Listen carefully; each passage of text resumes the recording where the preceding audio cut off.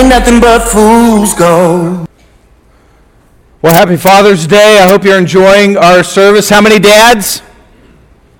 All right, well, happy Father's Day to you dads. Did you get a donut?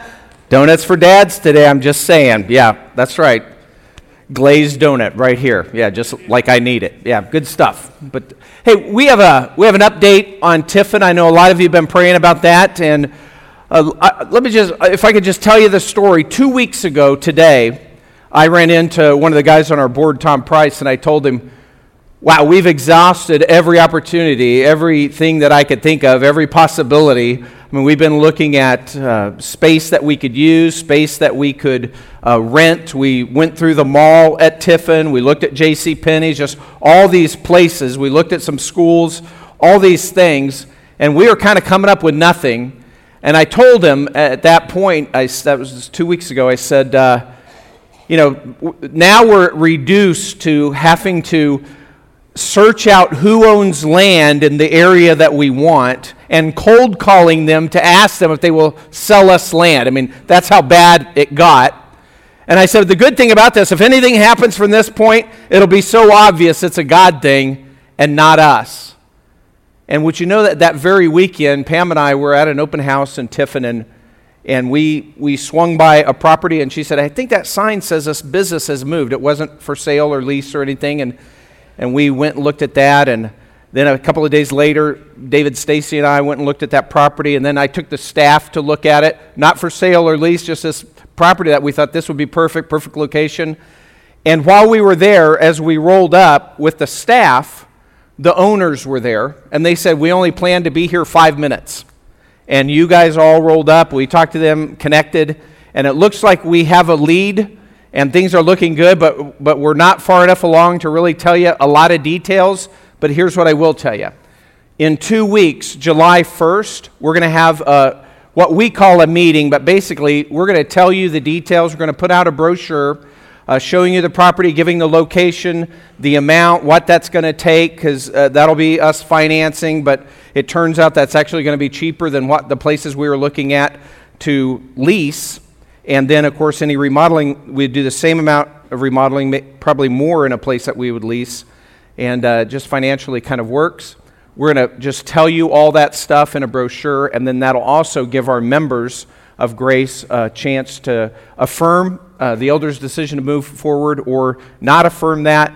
And so you guys get a say in that, and we want your input.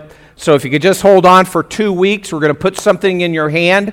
That's July 1st, and we're doing outreach that Sunday, so in the service we're not going to be talking a lot about it because of that, but we're going to have a brochure that says everything, and that'll be your opportunity to vote. So here's what I'm saying. Thank you, first of all, for praying.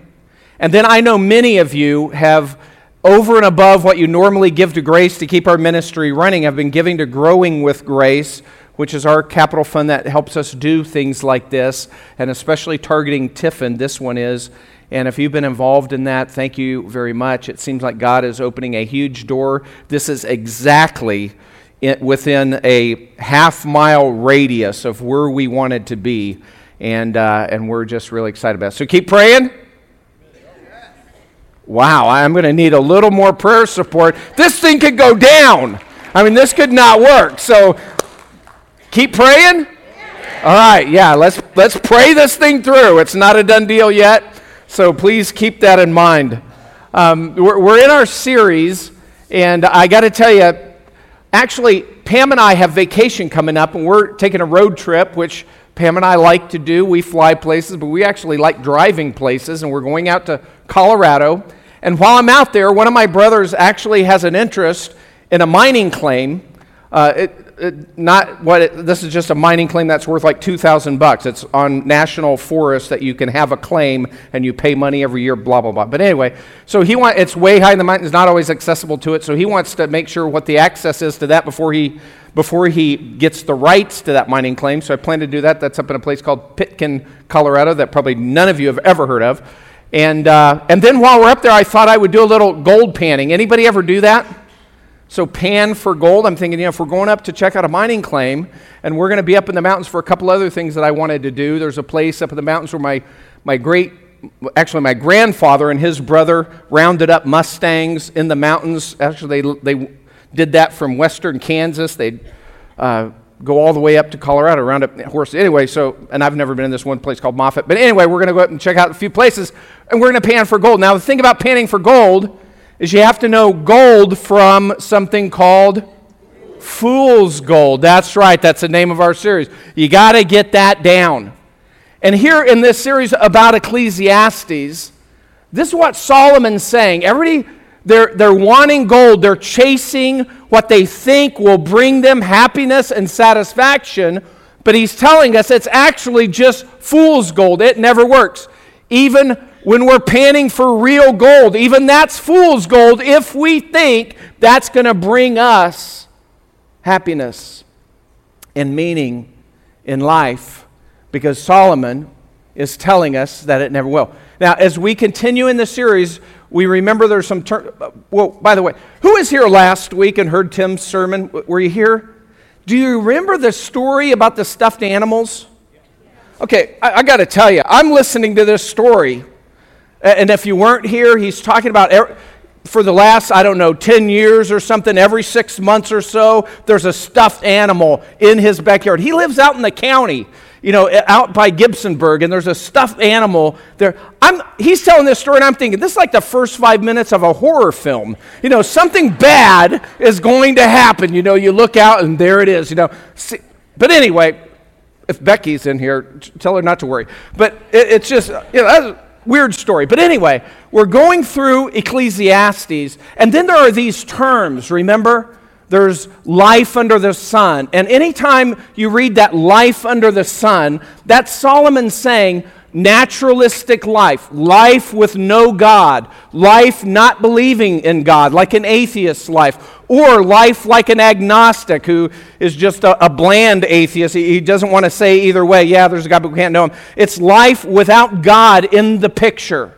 That's life under the sun. And then he'll also say another phrase, chasing after the wind. And then he'll say life without God, and there's this repeating word that is translated different ways in different places, but it's vanity, or it's meaningless, it's futile. And the Hebrew word there is hevel. It's hevel. It's just meaning, and it's kind of hard to translate because it encompasses everything. It's just life devoid from God. It has no meaning, no purpose. And we talked 2 weeks ago about how philosophically, as we deal with people today, that's exactly the way it is. But way back then, 3,000 years ago, Solomon's saying basically the very same thing. Hevel. It's like a vapor, a mist. I remember as a kid being high in the mountains, and as a kid, do you ever remember looking at the clouds and thinking, oh, the clouds, how cool would it be to be in they're fluffy, white. How cool would it be to be in a cloud? I remember one time camping way up in the mountains and watching a valley and a cloud moving in, and the clouds moving in at my elevation. I probably didn't know what the word elevation was, but the clouds move in, I realized the cloud's going to hit me. So I'm waiting, and I'm thinking, how cool is this? This fluffy white cloud. It's coming in to cushion me with its pillowy softness. And then what happens? It gets there, and it's just kind of gray and dreary and misty and damp. Nothing. No pillow, no softness, no fluff, nothing like that. That's Hevel. It's just there. It's Hevel. It's just there. It's just mist. It's just vapor. It's gone. That's what Solomon's saying life is without God. He confronts us with the bleak reality of life apart from God. How many of you know who David Cassidy is? You're going to betray your age when you answer. David Cassidy, he died a few months ago, and when he was young, he was estranged from his dad, and they didn't have a good relationship. His dad was an actor, singer, just like he was. He was a struggling singer, and then he hit it big because he landed on a TV show called yeah, you guys are really showing it. Yeah, Partridge Family. And he was a teenager, and so he was Keith Partridge in this singing family, and he became like a teen icon heartthrob kind of guy. And everything that he could have wanted sort of came true. I mean, he was selling out concerts, solo concerts, where he'd do his own music and this music. And he went from a struggling actor to, he was on the face, his face was on the cover of every teeny bopper magazine that came out. He was there. He was known internationally. I mean, he had made it. And as his star was rising, his father's star was declining. His fame was lessening, and he seemed to be kind of jealous of his son, and their relationship even got worse. It was already bad. He never told his son that he was proud of him or anything like that. The relationship kind of totally broke down. And then if you know anything about the circumstances of his death, you know, he basically had a problem with alcohol, and then he had told some people, because he did some stuff at some concerts, that he was having problems with his mind, that he wasn't remembering, but he later said that was just a cover. And toward the end of his life, what was happening is, although he attained all that fame, and he was a struggling musician, it was exactly what he wanted, but yet it was never enough. Because he had this two things: a deep longing personally for a relationship with his dad that he never had, and then professionally he had this want that he would be taken more seriously as a musician and not just a heartthrob. And so both personally and professionally, it left him empty. And he finally turned away from those things and tried to make a solo career, and it didn't really go that well, and he turned to alcohol. It's the same predictable story, and it leads to his death.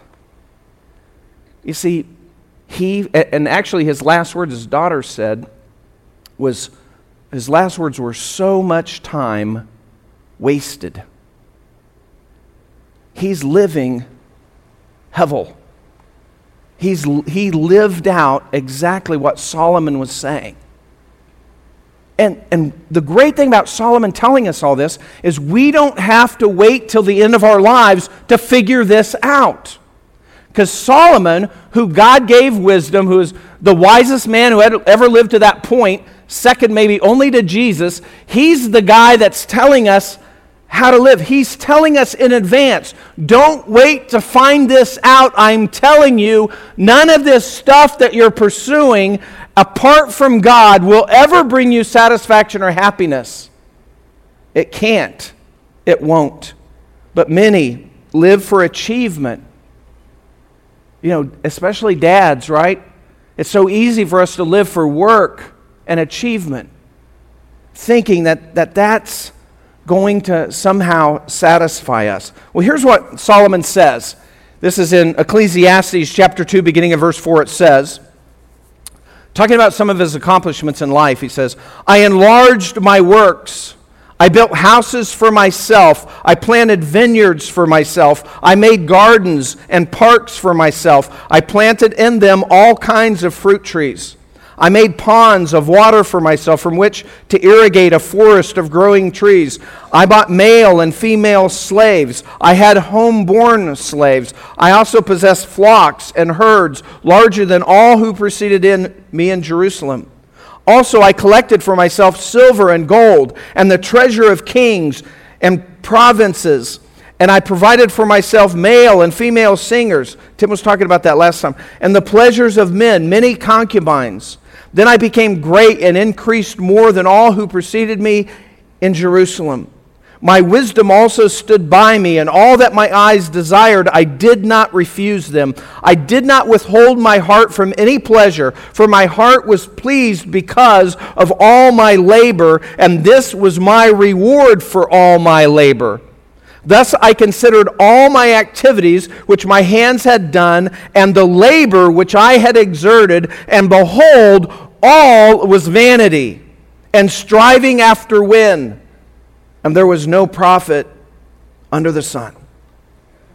And it's a reminder for us dads that we should not be so caught up in our work for achievement that we think that is what's going to bring happiness, because it's not. And the other caution for us dads is when we pour into our kids, and of course we want them to work and achieve, but not at the expense of God and relationships. And so it's got to be balanced. Because if we think that attaining things by achievement, attaining things by labor will bring us happiness, it will not. It will always fail in that. And in that sense, Solomon's living the American dream, right? He achieved everything. He built all this stuff. He built the temple. He amassed wealth. He was highly respected among other kings and rulers around the world that would come and ask him about his wisdom to learn from him. I mean, he attained the highest status, and he's telling us it's empty because living for achievement doesn't bring happiness. That's what Solomon's telling us. Living for achievement or living for work doesn't bring happiness like we think it might. Ecclesiastes 2:17 continues this way. He says, "So I hated life, for the work which had been done under the sun was grievous to me, because everything is futility," that's hevel, "and striving after wind. Thus I hated all the fruit of my labor for which I had labored under the sun, for I must leave it to the man who will come after me. And who knows whether he will be a wise man or a fool? Yet he will have control over all the fruit of my labor for which I have labored by acting wisely under the sun. This too, vanity.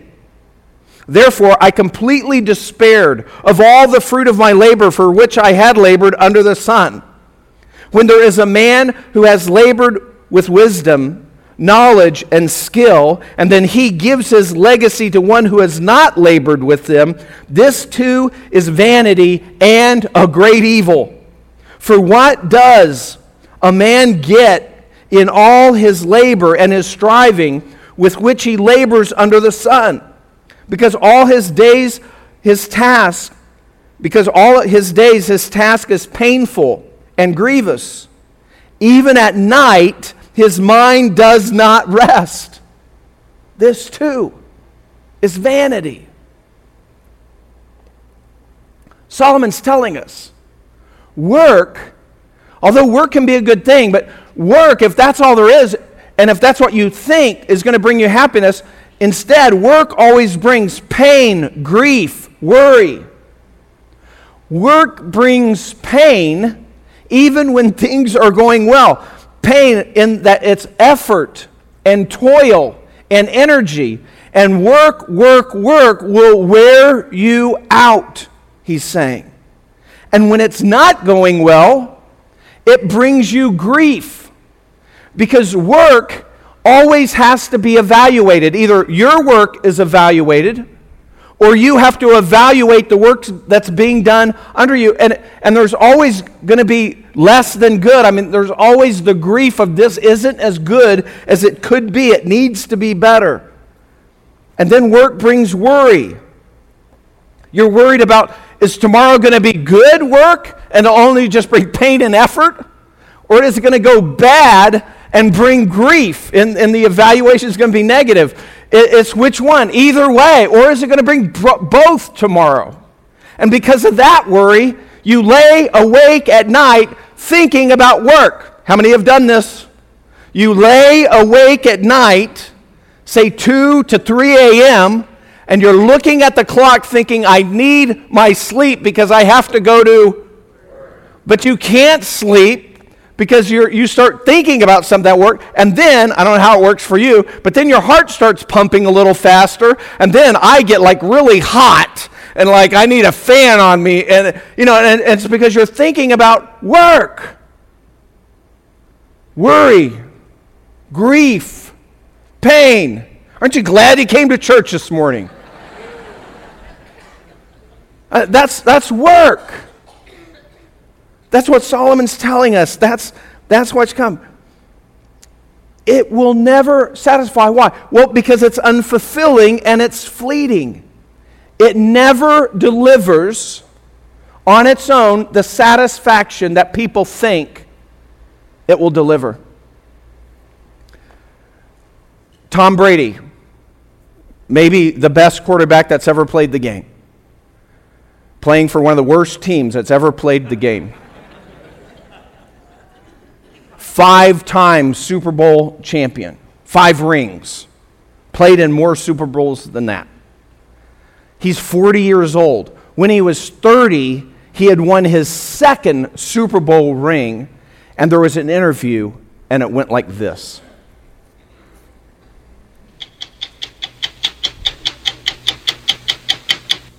Tom Brady, the quarterback of the New England Patriots, is not only one of the NFL's best players, he's one of the NFL's great stories. At the tender age of 30, he has already won 3 Super Bowls, an accomplishment that ranks him with some of the best quarterbacks ever to play the game. And he's having one of the greatest seasons in pro football history. When we first reported on him back in 2005, he seemed underrated and almost overlooked. He doesn't have the arm of Peyton Manning, and he doesn't have tattoos, and he doesn't take steroids, and he's never held out for more money. All he knows how to do is win. It's what you always wanted. You're right. It has. And I didn't think it came with all the other baggage, though. In addition to his success on the field and his sex appeal off it, there is also the $60 million 10-year contract to play with the Patriots. I mean, I'm making more money now than I ever thought I could ever make playing football. But with all that money, fame, and career accomplishments, we were surprised to hear this from him. Why do I have 3 Super Bowl rings and still think there's something greater out there for me? I mean, maybe a lot of people would say, hey, man, this is what it is. I reached my goal, my dream, my life is... Me, I think, God, it's got to be more than this. What's the answer? I wish I knew. Solomon's saying, it will never satisfy. What's the answer? God, he's going to give us the answer. We're getting to the answer. But it's life with God. There's another famous player named Dwayne Thomas. He was actually being interviewed before he played a Super Bowl, and they're saying, so what do you think about, being on the stage, the Super Bowl, the ultimate game? I mean, how must you feel? And here's what he said. Well, if it's the ultimate game, why are they going to play it again next year? Hevel! He said, hey, Hevel, it's fleeting. It's unfulfilling.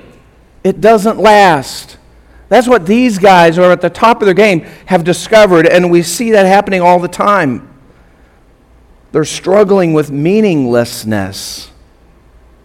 They're saying, wow, I've done all this stuff, and what does it really matter? Antonio Brown just a week ago, I know I'm on Football Players Day, it's been a long time, we're in a dry spell here, and he was saying, he was kind of having the same class. He said, no matter what I do on the field, he'll go to the Hall of Fame. No matter what I do, it'll be forgotten, he said. And then everybody's like, no, you'll be in the Hall of Fame. Nobody's going to, yeah, it will be. Oh yeah, maybe not for a few decades, but in 100 years, 1,000 years, 5,000 years, he'll be forgotten. That's what Solomon's saying.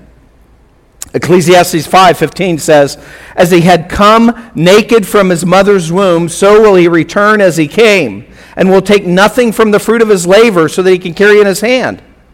This is also a grievous evil. Exactly as man is born, thus he will die. So what's the advantage to him who toils for the wind? He said, life is short. We can't take anything with us. We leave this world exactly the way we come in, with nothing.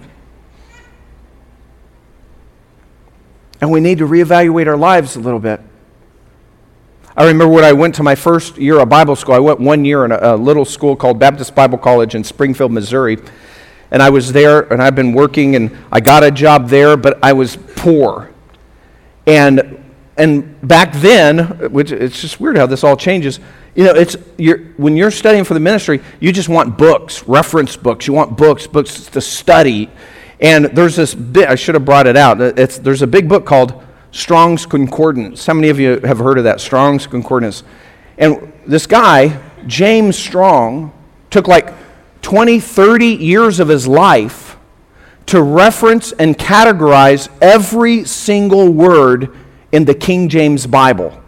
So every occurrence of every single word you could look up in Strong's and get a definition, and then everybody used that to cross-reference everything. So it's just a major piece of work. And I found one for $20. And I was like, $20!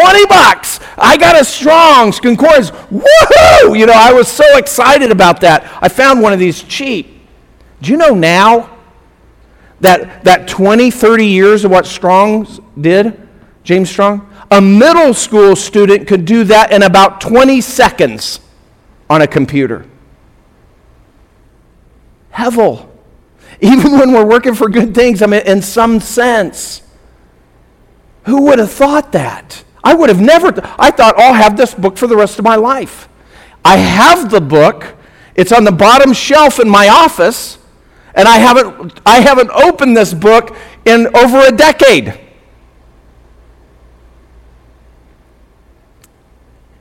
Not only does work not fulfill, it's fleeting. Working for achievements, fleeting, it's unfulfilling. But also, work without God, it leads to imbalance in our life. Listen next to what Solomon says in Ecclesiastes 4:4. He says, I have seen that every labor and every skill which is done is the result of rivalry between man and his neighbor. He's saying work tends to be competitive. This too is vanity and striving after the wind. The fool folds his hands and consumes his own flesh. One hand full of rest is better than 2 fists full of labor and striving after the wind. Then I looked again at vanity under the sun, and there was a certain man without a dependent, no family, having neither a son nor a brother, yet there was no end to all his labor. Indeed, his eyes were not satisfied with riches, and he never asked, and for whom am I laboring and depriving myself of pleasure? This too is vanity, and it's a grievous task. He's saying, hey, work under the sun, work without God, it can lead to overwork, where you unbalance your life. You just work. And by the way, that's destructive of the relationships around you. And by the way, underwork, the guy who does nothing with his hands, that also leads to unbalance, which is also destructive to relationships around you. Overwork and underwork, they're both unbalanced, and they will both tear at relationships. And either way, you have an unbalanced life and you're off. It's wrong. And Solomon's saying, hey, 2 handfuls of work. He's saying, no, better 1 handful of work and 1 handful of rest. He's saying that's better than 2 handfuls of work or no handfuls of work. He's saying you've got to live a balanced life. Work, rest. But what leads you to that is life with God. And so if work, wealth, and achievement don't bring happiness, then the question, obviously, that we're all coming toward, this is the whole book heads this way, is how do we have a life of happiness? How do we have a life of meaning and purpose? And understand what he's saying. He's saying work and achievement can be good things, but if you depend on that for your happiness, you'll be disappointed every time. And here's some of the things Solomon's telling us. So here's the conclusion of this work issue. Find happiness, he says, in the present, not the future. You see, a lot of people work and achieve thinking, someday when I attain this level or I get this, then I'll be happy. So I'm going to work, and that's a good thing, delayed gratification in some sense. Hey, I'm going to work. But then if you're thinking that work is what is going to deliver on happiness someday, you're going to get to someday. And by the way, that someday is very long in coming, because when you think a certain level is going to satisfy you, by the time you get to that level, you're already thinking, wow, if I could just get to that next level, I think I can hit that, then I will really be happy. And there's a level after that, and on it goes. If you work for yourself, it's probably the same thing where you're thinking, well, I can do better, I can reach more. It's all that. There's always a place to go higher. That's what he's saying. I mean, God created every good thing and work and nature and people, and we're meant to enjoy them with God. Here's what he says in Ecclesiastes, back to Ecclesiastes 2. He says, there's nothing in 24, Ecclesiastes 2, 24 and 25, there's nothing better for a man than to eat and drink and tell himself that his labor is good. This also I've seen that is from the hand of God. For who can eat and who can have enjoyment without him? Solomon's saying. Don't think, and many people do, maybe most people in our culture think work and achievement, especially in a capitalistic, which capitalism is great. It's brought more people out of poverty than any other system in the world. But most people within our system think work and achievement, that will bring happiness. When I hit this level, it'll be better. I'll be more happy in the future because of this. Although there's a dark other side to that, some people mourn the past and they think, yeah, I was happy then and I lost that person or I lost that thing or I lost that job and all my happiness is behind me and I'll never be happy again. We just mourn the past. Don't do that either. Your happiness is not in the past. Your happiness is not in the future. Solomon is telling us, be happy now. Follow God. Have joy today. And if you're not happy now, don't think that a change of your circumstance will bring happiness to you. Because you'll probably just have that change of circumstance and be your same unhappy self. Because the circumstance will not deliver. That's what Solomon's saying. He's saying happiness is a gift from God. So be happy now and embrace and enjoy the seasons in life. Very famous passage of Scripture, and I'm not going to read it all, but it's in Ecclesiastes chapter 3, starting off this way. It says, there is an appointed time for everything, and there is a time for every event under heaven. A time to give birth, a time to die, a time to plant, and a time to uproot what's been planted. And he goes through all that. You've all probably heard it. In verse 9, he says, what profit is there to the worker from that in which he toils?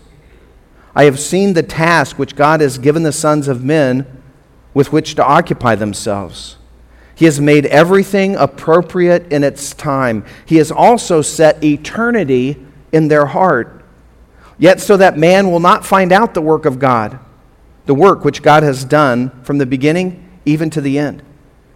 He's saying, hey, there's a time for everything. Embrace the present. Embrace the time that you're in. Embrace the seasons of life. There's a time for everything. Of course, our culture doesn't do that, right? Our culture, especially people my age, our culture teaches us, chase youth.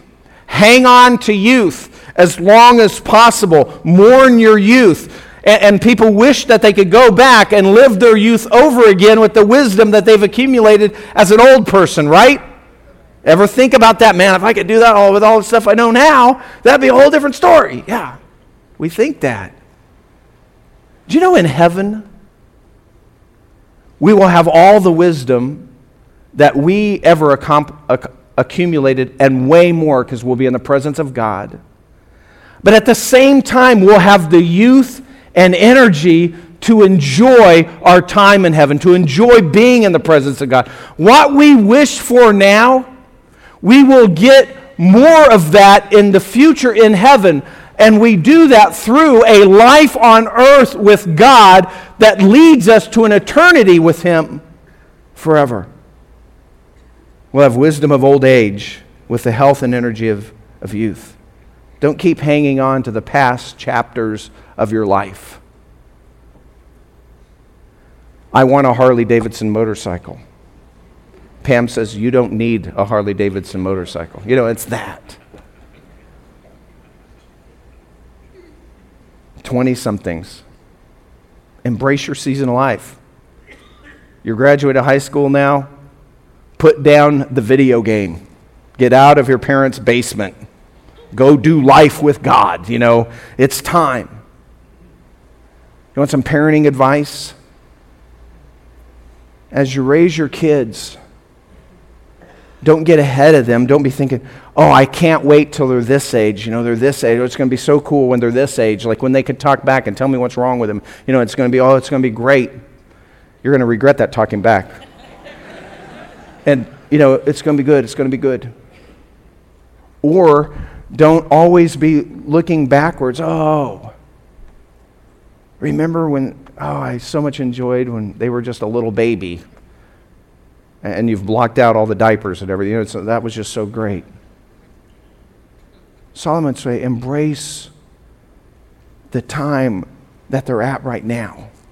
Don't wish they were older. Don't long for when they were younger. Embrace every moment, because it only comes around once for each child. Embrace it. Enjoy it. But do it, because that can become out of balance too. It's got to be done in the perspective of life with God, as our children, as a gift from God, with our responsibility to point them to God. And then we enjoy and embrace every moment. And then last thing he's telling us to do, how do we do this? Seek the God that's above the hevel. Above the meaningless. There is meaning in life. We see it every time. People get caught up in circumstances, and sometimes people just kind of throw their arms down. This seems senseless. Life doesn't make any sense. You know what they're saying? They're saying, what the hevel is going on? And we get that. It doesn't make any sense without God.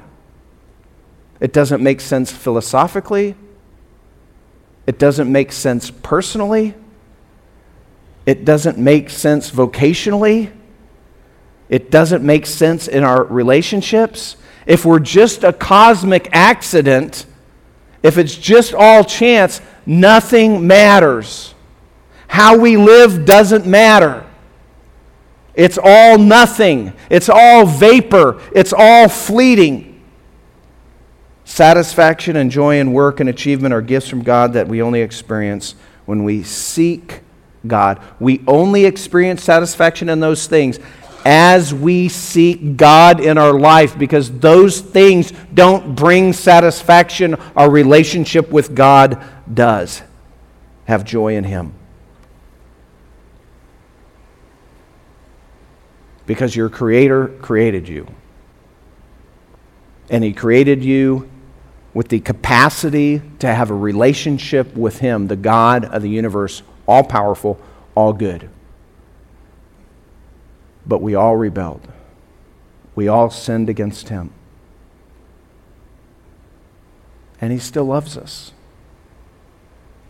And so He makes a way through His only Son, Jesus Christ, sending Him to earth, and He voluntarily giving up His life to pay the penalty for our sins so that we can be reconciled to a just and righteous God without violating God's justice, without Him just winking at sin and saying, it's okay, because it's not okay. And Christ died for your sins and my sins. And the way we get that accredited to our account, the way that helps us personally, is if we receive it, that gift, in faith. By believing Jesus is the Son of God and putting our trust in the fact that His death on the cross paid for our sins. And when we do that sincerely, we will want to follow Him in life, and that's what will bring joy. Because God has planted eternity in our hearts. That's why people attain things and they say, there's got to be more than this.